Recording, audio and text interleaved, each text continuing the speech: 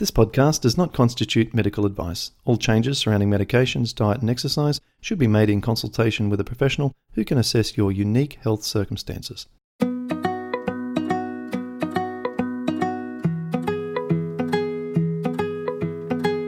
Welcome to the Rheumatoid Solutions podcast with Clint Paddison, helping you to live an easier, healthier, and happier life.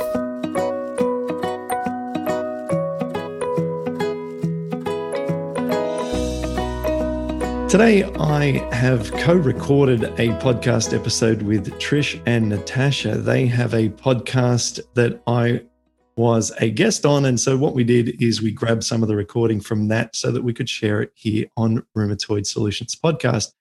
Trish and Natasha have a podcast called Take a Pain Check. And you can go and listen to the episode where they interview me over on that at any time.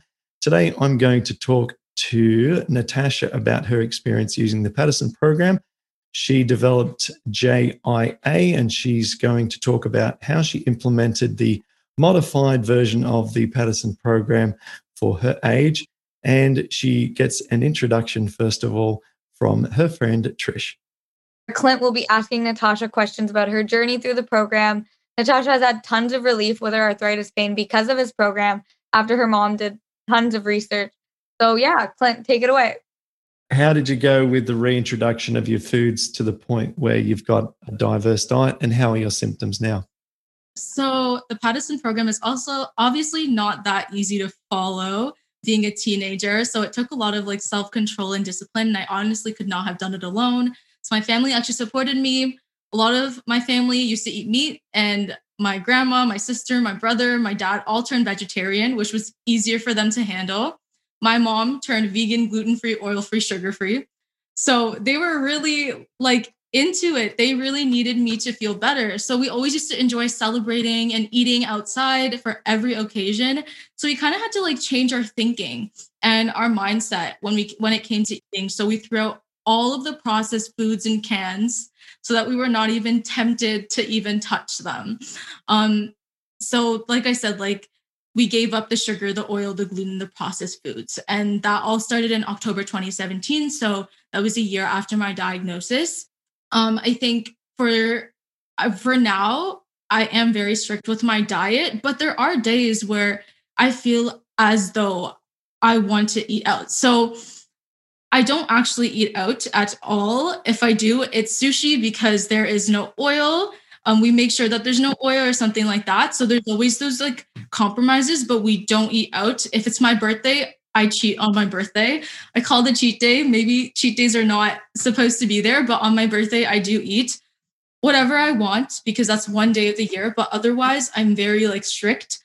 I think the main thing that really causes inflammation for me is the oil and the dairy. So out of the sugar, the gluten, I think the oil and the dairy are main. And it's basically, it has to be deep fried for it to really cause pain. So coconut, nuts, all of that stuff, I can have it in moderation. I can have a little now. I know before I couldn't.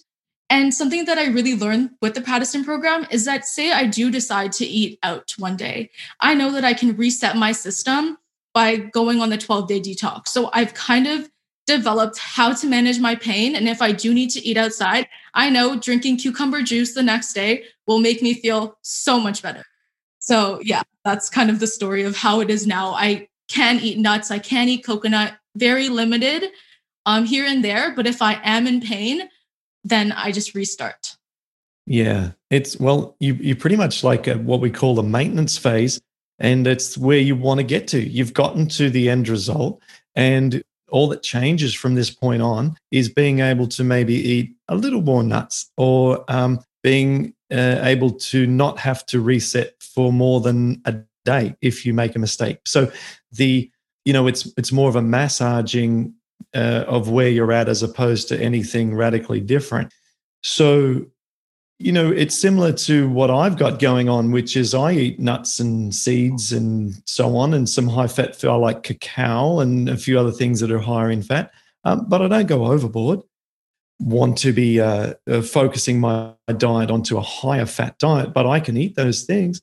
And yeah, you get to a point where you don't really feel that you have to reset, or you just, don't do the cheats as an alternative. So, yeah, well, that's sensational. And where are you at with regards to medications? When we originally spoke some time ago, the push was towards some medications, wasn't it? The doctor said, what did the doctor say with regards to meds, and what's the current situation? So the doctor originally in 2016, I started with methotrexate and prednisone just for damage control. And at the time I was only 13, so my parents were very hesitant with the drugs being prescribed. However, they soon realized that when I started the drugs, actually my feet started to show some damage and corrosion. And I don't know if it was obviously not because of the medication, but the medications were not working. So I was on medication for a while. I had that x-ray done after, and there was actually some damage in my feet. So based on that, my parents decided for 6 months of taking medications and there was no change. My blood levels went further. I then tried biologics. So biologics is very strong on your body, as everyone may know. So I started on Humira, then I went to Actemra, then I went to tocilizumab, and this was all in the past 3 years. Wow, that's some fast, yeah. Nothing worked. Nothing worked. So it was insane because in 3 years, I was not in remission. I had no medications that were working, but the only thing that was kind of keeping me going was your program. And so that kind of made my pain go away. I went from a size 10 to a size 8 in shoe size. I was able to dance freely because of the Paddison program. And on top of that, I'm now on medication that does work. So I'm on triple therapy now.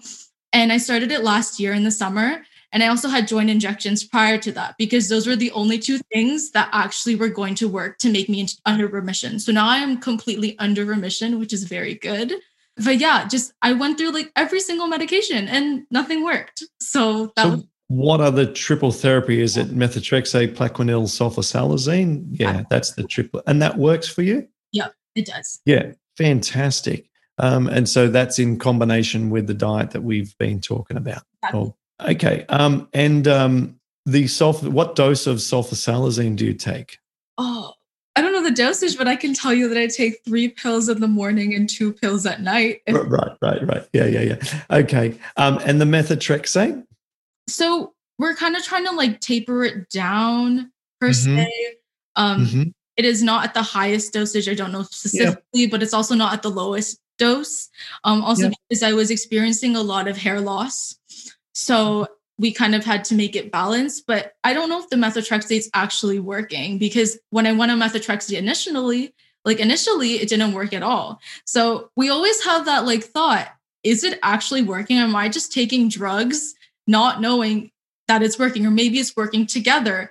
No one knows the real answer. So it's very, I don't know. That is the truth. No one knows the real answer. However, I think the latter of what you said, which was that they can work in combination, holds a lot of value. I remember Dr. George Munoz, who is the rheumatologist that we often have on our monthly live calls on our rheumatoid support and rheumatoid solutions platform. He said in a call a couple of months ago about the way that triple therapy works. In fact, he spoke over several minutes about all the interactions between each of the drugs. And so the interaction component is, yes, important. And I think potentially even if the methotrexate on its own may not have been pleasing results for you. But yeah, for people interested, we have those platforms, and you can go and watch all the recordings from every little question that's been asked to our doctors over the past 12 months in rheumatoid solutions and rheumatoid support. So, how do you feel about going forward? What's your overall feeling about your current situation, and what are you hoping to achieve in the future? So in general, I think I still I'm going to university and it's not close from home. My mom does all the cooking right now. And I think that's always a fear that if no one's cooking, how am I going to sustain my life in university without relying on those processed foods, oil, all of that? So that is a big fear because I know my mom can't come every single week to drop off. Yeah. She will try her best. I don't know where I'm going yet. So that's a very big fear because I know exactly if I eat something where it's going to hurt on my right foot at a certain joint area. So I know that like now if I move and it hurts, I know I ate something wrong. Like that's how my body has now had to come to up to like, that's how it's kind of come up to be now. And I think that's very good because now I know what to do. That's my fear. My fear is university and how am I going to survive? In terms of pain, I think per se, like I think I'm pain free. To be honest, I don't have any flare-ups. I know a lot of kids mention they have flare-ups. And the thing they don't understand is that their diet. I am a very big culprit of not exercising, which is very bad.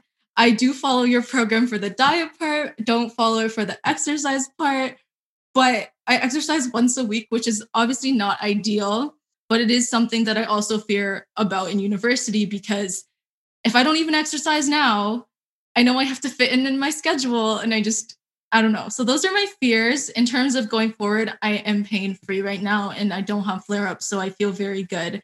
And I think having that support with your whole family or even your parent being so young, it's very helpful. So that's kind of what it is. Also, my blood test markers don't show any inflammation anymore. So I had like high RH factor. Now I have below 14, which is like normal level. Wow, that's fantastic. I don't want to like jinx it or anything, but I think it's definitely like a very long process. And now I've kind of come to that solution. Yeah. Do I have your permission to make some suggestions or give some insights? Yeah. So I'll frame this in, if I were you, this is what I would do. Because you have quite the dilemma coming up with going to university and not having, I mean, that's stressful. Thinking, look, a big factor of how you've gotten to where you are is eating the foods that your mum creates. And if you take that away, even on a small scale, you've experienced, if you divert away from what your mum's cooking for you, you get that pain in your right foot in that one place. Well, I'm sure your mind goes to the dangerous thoughts of, well, if I'm eating crap all the time, imagine I might get out of my balance. Now that's worrying. And also you want to fit in with the social environment of university. You want to make friends and you want to be one of the cool kids. You don't want to be the weirdo who's juicing in the corner. That is very true. You know what I mean? So you'll get a nickname like Greenhead or something. And so you don't obviously want that as well. So look, there's no magic way out of this. The disease isn't going away and we can't just wave a magic wand, click our fingers and get rid of it. So we have it's a real problem. Okay. Like it's something that is going to take some real quality troubleshooting and problem solving to find the balance that you're happy with. And so what I would do, and this is just the sort of the bullet points, this is not how to do it, but this is what I'd be wanting to achieve. When do you start university? September. All right. So it's late April as we're today, right? So you've got April, May, June, July, August. You got 4 or 5 months, okay? So what I would do is take this as positive pressure to develop an exercise plan that is going to serve many purposes. We spoke about on the podcast prior to what we're doing now with your friend Trish on your podcast about the importance of exercise for balancing oxidative stress. So methotrexate, and I can't say from the literature that I'm aware of the other 2 drugs in your triple therapy. So methotrexate causes oxidative stress. That's what's going on in the liver when your liver enzymes go up. Okay, so we know that methotrexate adds oxidative stress to a body that already has oxidative stress as a result of rheumatoid arthritis. The number one way to alleviate oxidative stress, which in turn will allow your body to develop more ability to control the inflammation, is exercise. So you've got this situation where you're going to have pain from multiple angles. So where is the pain going to come from? Is it going to be the pain from not having friends because you're juicing all the time and you're not able to eat at the table with other friends or eat pizzas? Or is the pain going to be having to have your mom come and do all this preparation of food? Or is the pain going to be the discipline required of doing the exercise? Okay, so you're gonna have pain, or is the pain going to be physical joint pain as a result of just saying, I don't care, I'm just going to do what I want and pretend this thing's going away? Because of your experience in the past with failed biologics and methotrexate as a single therapy, your body isn't tremendously medication responsive. So you don't also have that sense of, well, the pharmaceutical cabinet is going to take care of me. We can't have that as a fallback plan of reassurance. So if I was in your situation, I would say, well, all of those pain options are on the table. I'm now, did you say 18 years old? Yeah. 18. Unfortunately, as we get older, we have to make some tough decisions. And I watch my 3 kids, 7 and under, and the little ones, they don't ever have to make decisions that are challenging. They never have to make decisions that are adult and kind of consequent rich decisions. But unfortunately, with this disease that you have been, susceptible to now, you have to make this tough decision. And what I would do is I would choose the discipline pain, and I would become determined to build an exercise regime that's going to be supportive of my health.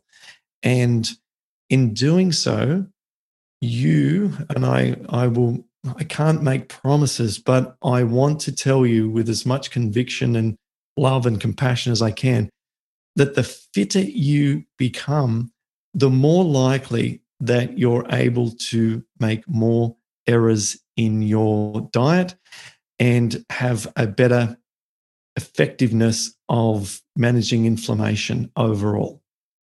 Okay, so it's one of the only strategies that you've got left in your toolkit. Your diet's perfect. Your medications are now locked in and working perfectly. Stress levels, well, they're going to vary a lot. You're starting a new career or new education process, so you can try and do your best to manage those. But your big one, the big low-hanging fruit here is the exercise. And without engaging in it, you're not asking for that assistance. And that assistance is right there available to you. Okay? So with oxidative stress, right, there was a study done just by a group of soldiers, okay, a group of, I think they were Navy soldiers, just by doing yoga a few times a week, right?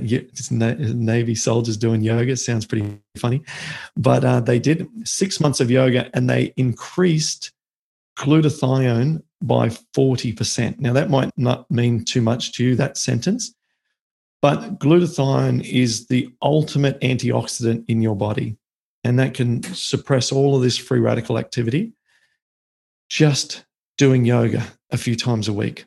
Okay. So if that's an absolute, that should be an absolute minimum, right? Yeah. I tried yoga before.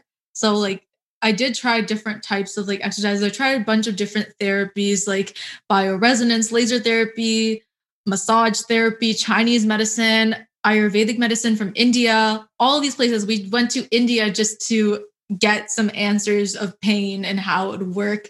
And I think the only thing that we could really rely on was your program, as I could literally tell anyone that this is the only thing that's really, even though we spent money, this is the only thing that was actually worth it. And it's so at the point where you're very desperate, you will try any therapy with no regrets to see if it even worked or not. So we literally tried everything. And I think we're just really grateful to have kind of found this plan and program. And so like you mentioned about exercising and all of that, do you have any recommendations for exercising? Do you have any videos? Anything? I don't know. Well, Let me try and reposition the thoughts you have about our program. Our program, and first of all, thank you for saying such kind words. And I appreciate that it's been so helpful for you. But I'm never done. I want more for you. And I can see more opportunity. And most of those things that you said that you did in India were involving you lying on your face with someone touching you or prodding you or shining lasers onto you. They weren't you building up a sweat and making your muscles work hard. Okay? They weren't. So, yes, I appreciate that you've tried a lot of things and they're all good things to try. Light therapy, yeah, there's a little science on that. Massage therapy, yeah, stay away from the actual joint connective tissue, and that can be therapeutic. Certainly feels good, help you sleep better, calm down the nervous system. There's some benefits. But if we really want to engage the most powerful ways to keep your body strong and reduce inflammation, we have to, and here's the key, we have to challenge it so that it adapts to become more robust. That's what we're doing. So in terms of suggestions, yes, again, our support platforms have these. We've got, strength building exercise videos, and we've got yoga videos and so on. But look, if for the low cost option and no zero barrier option, you can just choose stuff off YouTube. There is the 90-minute or there is a 60-minute Bikram yoga sequences that you can follow along online. That's always a great place to start. Okay, so doing that. But if you want and you're just at a really starting point, get on a stationary bike or get on a real bike and just get out there and go up and down some hills and get the heart rate going up. I prefer a stationary over a road bike, and the reason being is because you can then quantify distance better. The time, you don't get distracted, a friend doesn't call you over and you then stop and talk for 10 minutes. You can treat it as exercise and not pleasure. Yeah. Exercise can be swimming, yoga, strength building, even those elliptical things. You can cover yourself in a lot of heavy clothing and go for a sweaty walk up a hill even. You don't need to think. You can get down on the floor and do like glute bridges or push-ups or sit-ups or whatever it might be. Just repetition is important for comparison. So we're looking to see improvements which are motivating to strength, endurance. But yeah, just find something that feels okay that you won't loathe and you'll actually do, and start small. Start with 5 minutes a day, and then you think, I've got to be able to beat 5 minutes tomorrow. Right? It's an everyday thing, right? Exercise every day is important, is what you're saying. I would walk every day, absolutely walk every day a lot, and I would challenge my muscles at least every other day. Yeah, I think also the pandemic has made it worse because in a way, because I always go to school, I walk up and down, I'm more active, and now it's like your bed's right beside you. So let's just go there. I remember I also tried hot yoga because my mom told me that you recommend hot yoga. We tried that. I could not survive the hot environment. It was very difficult. And then we tried normal yoga and I realized I can't do that either. Like it was just, so I do like 1 hour cardio, like exercise dance class on Saturdays, but I know that that's not enough. Do you like dancing? Yeah. Okay. Then do you have this thing called Zumba? Have you ever heard of that? I've heard of it. I don't know whether or not it's going to be too impactful on your joints, but, and this is not a blanket recommendation for that. It's start by looking into something like that. Is there some dance that you could do that is low impact that you're going to enjoy?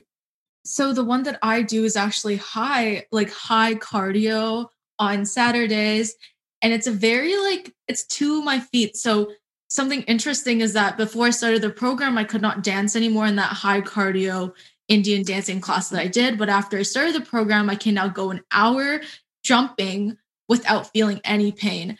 I think the issue is also because I have so many classes and stuff. And I know that's just an excuse that, oh, I have school, so I can't exercise. I know it's an excuse, but I think like it's very like I'm just not motivated, I guess, to exercise because I feel like I have that diet that is making me, but I know that there's something like if you don't use it, you're going to lose it away too. So I don't know. It's very difficult. I will definitely try something out and see how it works. Look, I think it's lovely of you to allow me to challenge you a little bit, and that's clearly what I'm doing. I don't mean to make you uncomfortable. I mean to plant some seeds for you to think about. And I know that's not the purpose of our chat today, but I just want to say, come on, you can do it. You can do this because the day's going to come when you're going to show up at university, and there you are, and you've got these, and that day's going to come. So let's get ready. Let's build the bridge between now and then so that you enter this situation confident and you've got a plan, because no plan is a bad plan. Showing up, you won't, right? So I think they are things to think about. And yes, you have the diet, and we're so grateful for that. And that is, what we want to continue to do. But that's just part of it. We have more. There's opportunity. Opportunity awaits for you. Okay, so that's exciting. And the last thing I'll say about that is write down a list of reasons on a piece of paper called your why I must exercise list. And on that list, number 1, pain reduction. Okay. Number 2, if you like the phrase, if you don't use it, you lose it, which is true, right? And number 3, number 4, number 5, and it can be really specific so that when I get to university, I can occasionally cheat more than what I currently do. Okay, number 6. And by the way, at university, having spent 4 years there myself, there are tons of people who exercise at university. You get some real fitness freaks there who want to go to the gym all the time. And that could be a great source of friendships for you too. You could tap into a group of people, or 1 or 2, who like to work out with you every day. And it might just be going and sitting on the treadmill for half an hour.